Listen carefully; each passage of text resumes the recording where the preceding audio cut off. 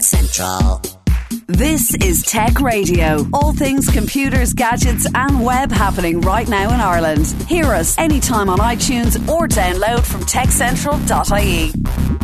Tech Central. How you doing? This is Dusty Rhodes and welcome to Tech Radio with all the latest in tech from around Ireland and across the world.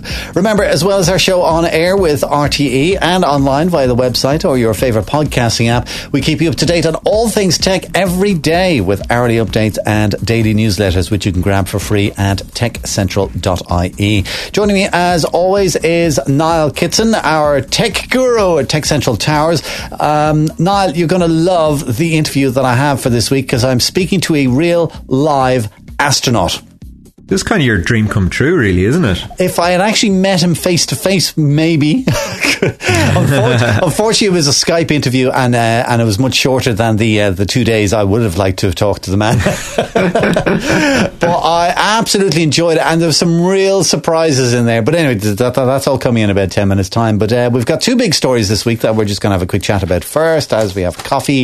And I suppose, do you want to go with Google or do you want to go with Petya first? Which do you fancy? Okay, well, let's go with Google because I think it's probably it's probably the shorter story of the two. So you've read this, I've read this. What's the short version?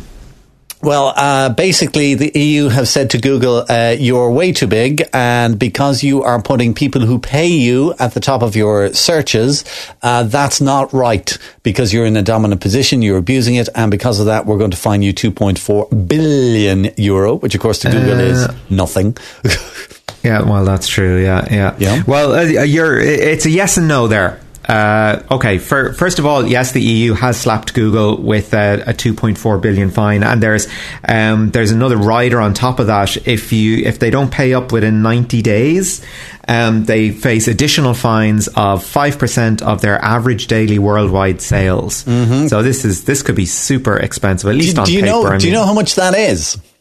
It's a lot of money. It's €14 million a day. A day. Gosh. I mean, it's Google. I mean, the numbers are just, they're so fantastic that you forget about the numbers. The numbers are irrelevant, really, when you're talking to Google, aren't they? Yeah, that's true. So, okay, the reason why Google got in trouble. Yep, you're largely right there about advertising. If you're a store and you're advertising with Google, you will get your search results bumped up, such is the way of the world. That's the way Google say they advertise things.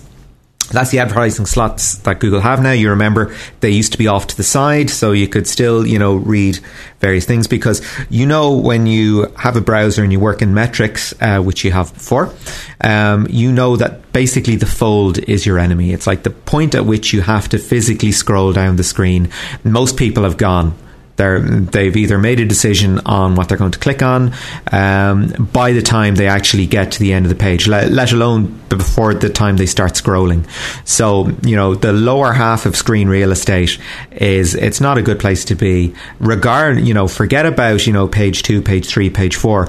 Most people will just look at their Google results from above the page. And if a lot of people are advertising for a product in that particular space, well, then you're in a lot of trouble. You're probably not going to make it there. Now, that's, Google have effectively a monopoly on search, so the EU is naturally going to look at them very closely from an antitrust perspective, very much in the same way they looked very closely at Microsoft and Intel a couple of years ago. And they dished out what was then a record fine, again, for a similar thing that, AMD weren't getting a fair shake, Linux wasn't getting a fair shake when it came to operating systems, which is now when you go to, Dell websites, you have the option of AMD chips or Linux. So basically, as you say, Google were doing something similar, but, and here is the real problem, Google also operate their own shops, right? So whenever there's a search result and Google operate a shop in that space, of course Google are going to put it at the top because it's theirs. And it's taking up real estate, it's pushing other things down below the fold, and, regardless of actual relevance, you are actually getting Google's own search result than whoever is spending money with them. And that's where the problem was. And now, you see, on one side of things, I would say that Google is a commercial entity, it's a commercial business, and of course that's what they should do. It makes perfect sense. Hey, we own this massive search engine, and when people search for things, we're going to put our own shop so they buy from us first. That's, to me, is natural. But what I think is interesting about this story is that Google has become so big. It's like 90% of searches in the EU are now done via Google. And that's the problem. Exactly. If you own a business, you have nowhere else to go. You have to play by Google's rules. Exactly. All right. And I think that's where it's actually quite good, where people like the EU will step in then and say, well, hang on a minute now. There needs to be some sense of fair play, because there is no real other option for people. So you need to play fair. And I think it's interesting that, 20 years ago, we didn't have Google. Look at Yahoo. No, but think about it. Like 20 years ago, Google was just like, it was an idea that somebody had. And now look at it. Google is at the center of our society. Things that tell Google, you use Google for email, you use it for your maps, you watch videos on YouTube, you use it for search. It's and now Google are trying to be even more part of your life with, with the speaker options that they're trying to get into people's homes with the Google Chromecast for your TV and everything like that. I mean, Google is becoming very much like a very close uncle or a parent. Yes. Yeah, a benevolent overseer, if you will. Benevolent overseer. George Orwell would love to hear you say that. And I think that's kind of what we're getting to, because they are just so big. Who's going to take them on? And it's only, the federal government of the USA could take them on, or the EU will be able to take them on. What I was thinking about was Ireland. Can you imagine? This is what I love about the EU, right? If we in Ireland kind of went, that's not really fair, and the Irish government decided to do something about it with Google would probably just, smack Leo around the ears and say, go away, little boy. Do you know what I mean? Well, just say, no, we're not doing that. Yeah, exactly. Whereas when the EU go in, it's like, it's a whole different ball game. And it's fascinating to me that the EU can turn around and fine Google X billion euro. How? And why would Google play? If I was an American company and someone in the EU told me to pay a fine, I'd go away. Well, this is the power of markets. I mean, the EU is a market, 320 million people? That's an awful lot of revenue. That's your leverage right there. Yeah. This is why the General Data Protection Regulation is so important. Companies, American companies in particular, because this is just how they operate. They see data very differently to how the EU and how customers in general want to see their data. You need the leverage of a large market to make something happen. Listen, big question is, what do you think Google are going to do next? Do you think they'll abide by it? Do you think they'll appeal? Of course, they're going to appeal. I mean, they can afford to appeal, for one. Also, this goes to the heart of their business model, so they can't not appeal. They might argue down the EU on, we'll say, the amount that they have to pay. They might look at repositioning ads. They might look at maybe putting their own ads in the footers or something like that. I honestly don't know. But certainly something is going to come of it. The EU is not one for letting things be, brushed under the carpet. Well, I, for one, am happily sitting back and watching the great and powerful being dealt with. As we all should. Yeah, I think it's quite interesting. The other big story, of course, this week was the one that broke on, was it on Tuesday, I think, about this new virus coming out of the Ukraine. What do we know about that? The new old virus. The new old virus. I mean, let's look at a timeline here. In March, Microsoft leaked a patch for a vulnerability in Windows Server and Windows called Eternal Blue. And you might have gone, okay, right, well, Microsoft does regular patches, so what's so interesting about this? Well, in April, a group of hackers or hacktivists, we're not entirely sure which, called the Shadow Brokers, leaked some software developed by the NSA, which targeted this Eternal Blue vulnerability. And everyone was like, oh, okay, right, that's kind of interesting. And Microsoft came out and said, look, don't worry, a patch was issued by this already. If you're keeping up to date with your patches, this is nothing to worry about. Guess what? Turns out a lot of people weren't terribly interested or capable of updating their patches. So on the 12th of May, we had the WannaCry incident, sort of the global incident, traced back to North Korea, I believe, where this ransomware attack began. And the idea was that, like with all ransomware, it locks your computer until you pay ransom in Bitcoin. Usually between $300 and $600. And of course, Bitcoin being non-traceable, basically, as far as you're concerned, it disappears down a hole. And you may or may not get your computer back. So, okay, that ended after some really crack work by some security professionals. And of course, everyone went, okay, that's it, right. This could be, the shape of things to come. So let's just get our patches up to date.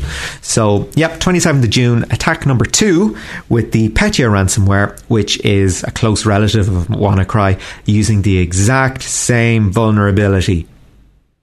That's the crazy bit. We've been hit a month ago, and a month later, the exact same thing happens again.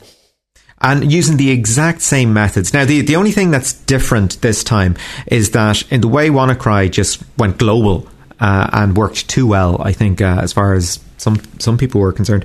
Petya seems to be localized to the Ukraine. Now, there have been systems affected in Russia, Spain and Poland, so it hasn't been entirely contained, but it was started in the Ukraine and seemed to have concentrated its efforts on utilities, governments, and in some cases the ransomware was spread through a dodgy update to some Ukrainian accounting software. Okay. Which kind of makes sense, as a vector for getting it out there. But, there has been casualties, I suppose, beyond that. In Ireland, Merck Pharmaceuticals was affected. Also, the sort of international shipping company Maersk has been affected. And this time they're looking for around a $300 ransom. Otherwise, you get your computer shut down. But this malware is also stealing user credentials off your computer as well. So even if you get your computer freed up, they've already captured something for use later on down the line. But I mean, it's so frustrating that this is exactly the same problem as from a few weeks ago, and you still have systems out there that haven't been properly patched. Now, whether this is lazy IT departments or IT professionals that are just sick of their jobs and aren't terribly interested with, keeping things up to date, it's pretty frustrating. I mean, granted, this time around, the scope isn't as international as it was. So when the reporting started, we were talking about this earlier on the BBC, it was like, oh, here we go, another global incident.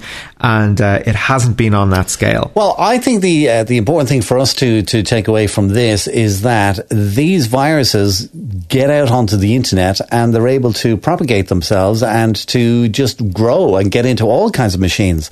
And who's to say that it's not going to get into your machine or my machine? And we're going to turn it on one day and we're going to get that black screen and it says, the reason you're seeing this screen is because your files have been encrypted. You would poo in your pants if you saw that. And it's absolutely so. I mean, the one thing we've said it many, many times on the show, and I always say it to people, people who listen to this program, I think, know these things, but please just remind your friends who are not as tech savvy as we are, don't click on dodgy attachments on email. And some of these dodgy attachments can look very convincing. Oh, absolutely. They are so good. Yeah, you've got to just double check everything so carefully, it can look like a mail from your friend. It could say this is an update from. It could say this is an order from Amazon. This is, verify your Google account. Yeah. Trust nobody. Trust nobody. Little tips and tricks. If it has gone into your spam folder, it's probably not genuine. The clue is that it's in your spam folder. The other thing then is just to make sure you've got some kind of antivirus stuff on your computer, and then to make sure that your computer is up to date. And I suppose one of the good things with Microsoft Windows 10 is that it automatically updates. There's no way that you can get away with not updating the machine, so that's kind of good. Windows 7. And then the main thing, and this is what a lot of people don't realize, is they will do backups and they'll have backups on Dropbox or something like that. And they go, I'm sorted. If one of these viruses get on your machine, it will affect the files that you have stored on Dropbox as well, because Dropbox is permanently connected to your machine. Right. So what I do, not often enough, but I do it, is I take an entire copy of my hard drive and I copy it to a USB external drive, and then I unplug the external drive. That's it. Nothing's going to get at it. So if I do get infected, at least I'll have some kind of a recent backup where I can get all my recent files and make sure you have a CD copy of your operating system so you can do a fresh install. Yeah, or CD copy. You're showing your age there, Niall. My God. Or a USB copy, or whatever works. USB disc. I've got a drawer full of the things with all kinds of copies on it. Listen, that's our chat for today. Let's get into our interview for the week.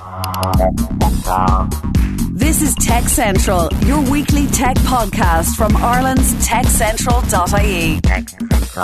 If you are in any way interested in space, you absolutely have to know more about this summer's Space Studies programme at the Cork Institute of Technology. This is where people with a serious career in space come to learn from people who have actually done it.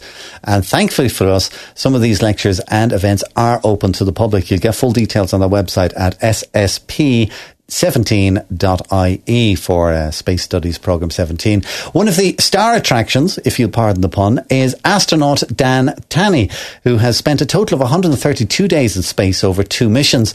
And one of those was a 4-month stay on the International Space Station. Of course, it's impossible to stay in a small space like that for such a long time. So he went for a few spacewalks while he was at it, as you do. When it comes to people who've been there and done that, Dan is pretty much top of the list. So the opportunity for me to interview him was unmissable. And like many people, I'm a massive fan of space and what it must be like to go there. So I began our short Skype chat by asking, what's it like to be strapped into the space shuttle at T-minus 10 seconds? That's a great question. So picture that you're strapped in, you've been on your back for hours. And not only that, you have simulated this moment for dozens and dozens of times. And so when the engine start process happens, you know exactly what the simulator looks like. You know exactly what the instruments are supposed to do. And in the simulator, they even try to give you these sounds and sort of the feel of what it's like. There's a moment probably a few minutes before the engine start where I'll say me, realize, holy cow, I'm in the frickin' space shuttle. and until then, of course you knew that you were in the real space shuttle, but until then it felt just like another simulation because you've done it so many times. And you're with your friends, your crewmates that you've been with, and so everything seems very familiar. But there is a moment where you just realize that you got to put the game face on, and this is the real deal. And so when you watch that clock count down, because when we run simulations, we'll run them from about L-5 minutes or 10 minutes. And so you watch the clock count down, just like you always did. And then but you notice things are just a little bit different because you're in the real space shuttle. So there are some noises that are different, some feelings that are different. At 6 seconds, when those engines start, that L-6 seconds is when the engines start. And so when your engine is starting, everybody is focusing on the gauges because we're watching those engines come up to speed. We want to make sure that the computers and all the engines are in agreement that everything is working correctly. But you get a rumble, and they try to simulate that in the sim, but it's not as good. And you can feel this. You can feel the whole shuttle move a little bit because of the force of those engines, but the whole thing is still bolted down. And then what you can also notice is if you're looking out the window, you can see the billowing smoke out the window as those engines are creating tons and tons of steam.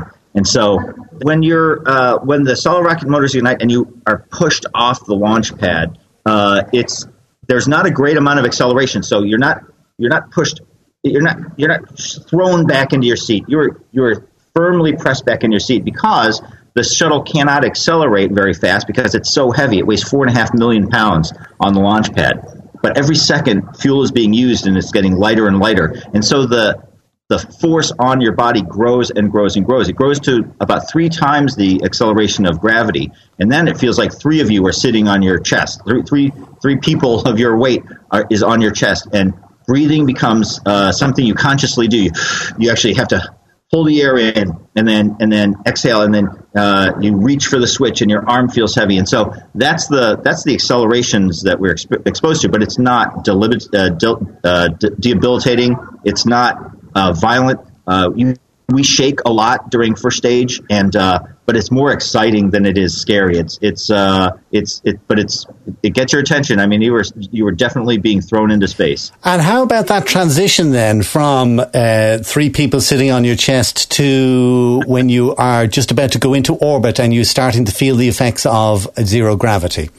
Well, you don't. So it happens like that because you're being accelerated at 3 times the acceleration of gravity, and then right at the exact millisecond, the engines shut off, and then you were instantly in zero gravity. Now, I had heard people talk about being thrown into your straps and then you're weightless. I was strapped in so well that even when we turned off the engines and we were essentially at that moment floating in space, it didn't really feel like I was floating in space because I was strapped in so well. But the beauty is that you take your procedure and you hold your procedure book up and you let go, and it floats right in front of you, and the pencil floats right in front of you. And that's the moment where you go, holy cow, I'm in space. Tell me, we've all seen the view from space in videos and pictures and stuff like that. When you're actually there looking at the window down at Earth, what's going through your mind? Oh, first of all, the planet Earth is magnificently beautiful in all different ways. Even the middle of the ocean, the Pacific Ocean or the Atlantic Ocean, we spend a lot of time over the ocean. There's not much to see, but just the expanse of the oceans, and you can see the waves. Or icebergs if you're near the South Pole in the south. But the lands are, Asia looks so much different than Africa, which looks so much different than the Americas, and Australia is magnificently beautiful. There's always something to look at. It's always breathtaking how beautiful the Earth is, and it gives me just a sense of pride of planet. I'm so proud to be from this planet. That's the citizenship that I feel as I look out the window. It's interesting that you say that you're proud to be from this planet. Has that view changed the way you think? It hasn't. It's I have a real appreciation of being a human from Earth, and I try to make sure that that's the citizenship I have an allegiance to, rather than a citizenship of a nation or a belief or any kind of other affiliation, and I wish that I could, and I knew that before I went to space, but when I went to space and looked at the Earth as a whole, it filled me with that sense of pride, and I wish everybody on Earth could do that, because maybe the priority of the citizenship they feel would grow into a planetary, a citizenship of Earth rather than a citizenship of a political boundary. What I was thinking about was when you're doing the spacewalks, because you've done a lot of spacewalks as well. What does it feel like to be away from the safety of the spacecraft? You were literally just in a suit. You were just one man. You were floating there in the ether. It's quite, I will say frightening, but when you think of the consequences of you screwing up, it's quite humbling. It's quite somber, right? So we take great precaution, and the number one rule of spacewalk is don't let go of the spacecraft, and so we make sure that we don't do that, and we are safety tethered in and everything. So we've taken all the safety precautions. Plus, the suit is very complicated, and it's protecting us from the harsh environment of space, and it has to work well. And so there is an overwhelming sense of danger or of threat that we are aware of, but we're also very concentrating very well on what our job is out there. We have a job to do. We're fixing something or adjusting something, and so that really fills your thoughts once you're outside. But once you come back in, you realize the sort of harsh environment that you were exposed to, and the the closeness of danger. Sorry about the background noise here. It's okay. Tell me about the return to Earth then, because that is also quite a violent procedure when you're going from orbit and then you're coming back in, and the friction with right. the atmosphere and the flames going past the window. What's that like? Sure. Now, I landed on the space shuttle for both of my missions, and the space shuttle, although a very violent and very adventurous re-entry, is nowhere near as violent as a Soyuz entry. But the shuttle comes in, looks like a glider, but it re-enters the atmosphere, uses the atmospheric drag to slow itself down, and does some is able to use its wings to do some turns so that it lines up at the runway and lands like an airplane. And at most you get about 1.5 to 2 times the acceleration of gravity. 2 Gs is pretty much the most that you get as you come around turning towards the runway. Now on the Soyuz, which is a capsule, when it comes in, those folks are exposed to 4, 5, maybe 6 Gs. They've gone up to 9 Gs if it's what's called a ballistic entry. But my friends that have come back on a Soyuz say that it's like a car wreck, that you were thrown around that thing. It is a very violent experience. And I good or bad, I've never been able to experience that firsthand. Both my entries were in the shuttle. So in a relative sense, very mild, very controlled entries. I'm a big fan of science fiction movies and space movies and the like. You're a man who's actually done it. I'm interested to know, are you a fan of that genre? And if so, what's your favorite science fiction movie? Now, to be honest, actually, I'm not a science fiction fan. It never resonated with me. And I enjoy Star Wars and some of the movies, but I am not a big fan of the genre. So I know that people have high expectations when they talk to me about their favorites, and it's just nothing. It just never stuck with me. How about the movie Gravity with George Clooney? Have you seen that, and how realistic was it compared with your actual experience?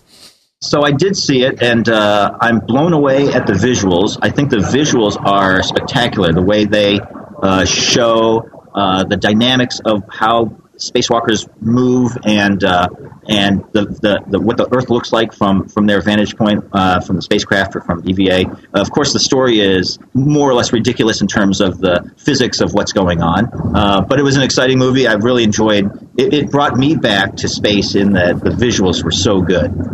Well, listen, one final question for you. What is it you are going to be doing at the Summer of Space? I'm going to be doing a panel discussion, an astronaut panel discussion on July 4th here at CIT, and then I'm going to be doing a few appearances in Dublin, I think the weekend of the 15th. I'll be up there doing a Q&A session, and also we're watching a fantastic movie produced by somebody in Ireland about a deep space probe. So I'm looking forward to that. Well, listen, Dan, I will leave it there because the Skype connection is not great, and you're busy and you've got to talk to RT now and all kinds of things. But listen, it has truly been an honour for me to speak with you, and thank you so much for your time, okay? Thank you very much. Honour's mine, really. And as Dan mentioned, he will be part of the astronaut panel taking questions from the public at the Cork Institute of Technology on July the 4th. Tickets are free and you can register online for those. If you can't make that, absolutely do check out the Space Studies Programme website anyway, because there's a whole load of things going on right up until the end of August. The website again is ssp17.ie. Now, just before we go this week, Niall is still with us. Our one more thing, Niall, one story on the website we couldn't squeeze into the show. What is it? Yeah, well, something Google related, just to wrap up the show. The show, they can be a force for good as well. And this is a quick story about explainable AI and whether AI is actually explainable. You can get more on that and all the Irish tech news with hourly updates, daily newsletters and more from techcentral.ie, as well as our weekly tech radio show online and broadcast every Friday at 6 p.m. on DAB digital radio with RTE Radio 1 Extra. Until next time, for myself, Dusty Rhodes, and Niall Kitson and Tech Central, thanks for listening. Have a great weekend.